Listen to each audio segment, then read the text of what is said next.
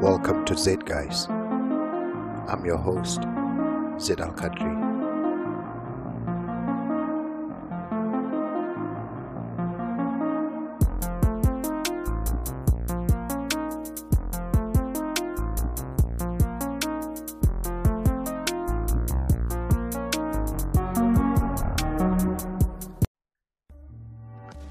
This article has been posted by B at moonofalabama.org on 8th October 2020. Why US elections do not change its foreign policies. John Kiriakou, who blew the whistle about CIA torture under the Bush regime, warns of the foreign policy a Joe Biden administration would pursue. Quote, "Literally the last thing I would do is to urge anybody to vote for Donald Trump. The president has been a disaster in every sense of the word, and in both foreign and domestic policy. The country can't take 4 more years of a Trump presidency. But Biden is no panacea. He's a center-right placeholder.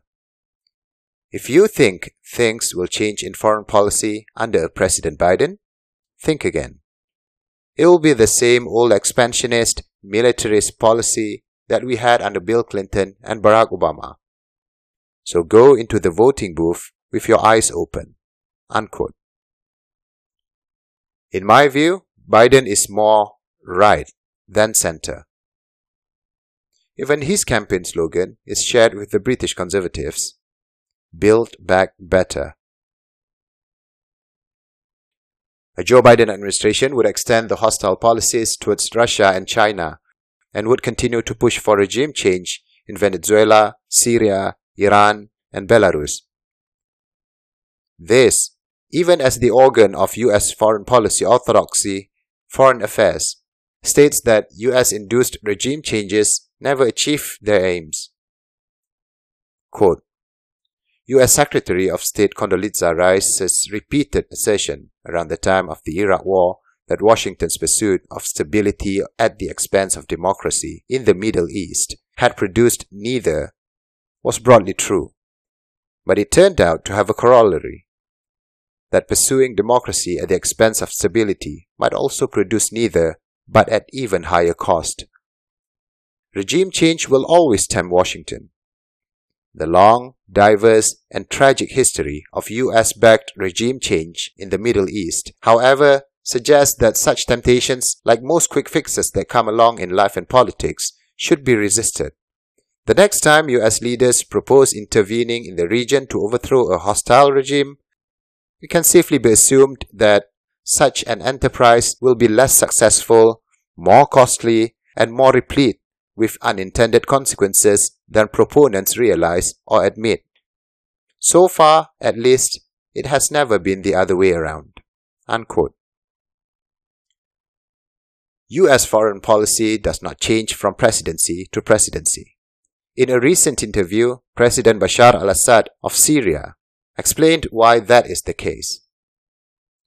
Question from the journalist: "You definitely follow the presidential campaign in the United States, and do you hope that the new US president, regardless of the name of the winner, will review sanctions policies towards Syria?" President Assad: "We don't usually expect presidents in the American elections. We only expect CEOs. Because you have a board. This board is made of the lobbyists and the big corporates like banks and armaments and oil, etc. So what you have is a CEO. And the CEO doesn't have the right or the authority to review. He has to implement. And that's what happened to Trump when he became president after the elections."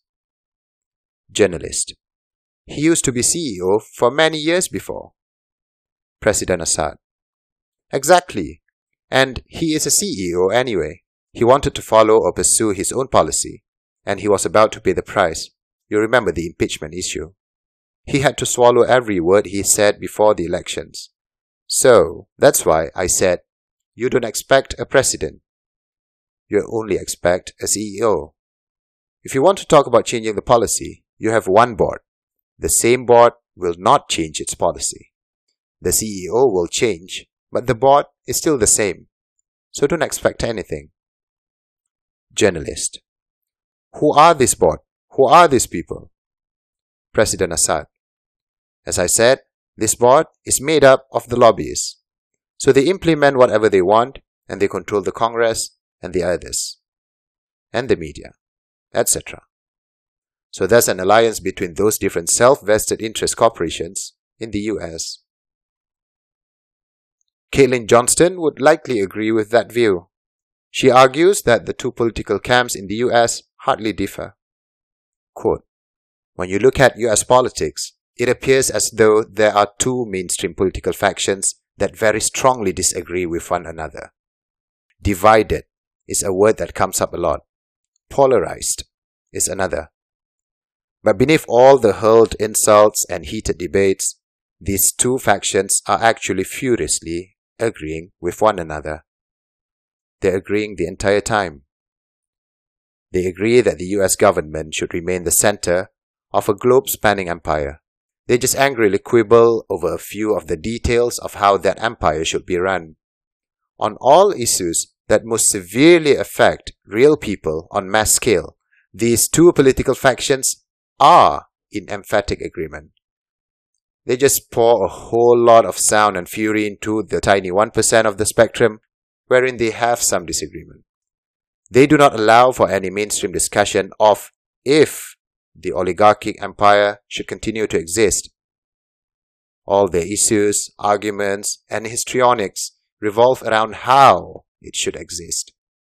This is what they are designed to do. Politics isn't real in America. It's a show. A two-handed sock puppet show to distract the audience while pickpockets rob them blind. If you want to see things clearly, ignore the fake drama of the sock puppet show altogether and focus on advancing the real debate. That the US centralized oligarchic empire is corrupt beyond redemption and should be completely dismantled. Unquote. I find it hard to disagree with these views.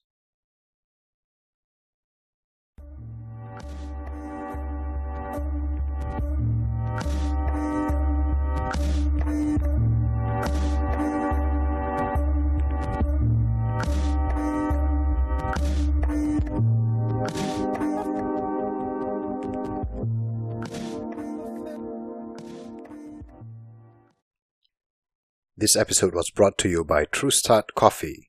TrueStart Coffee's barista-grade instant coffee 100 grams is now available at Shopee. Go to cut.ly/TrueStartShopee. That's CUTT.ly/TRUESTARTSHOPEE and get your first stint there. At TrueStart, we make super tasty, clean coffee that makes you feel great without compromising on ethics. Find out more about us on Instagram at TrueStartCoffeeSEA. That's TrueStart Coffee SEA. Thank you.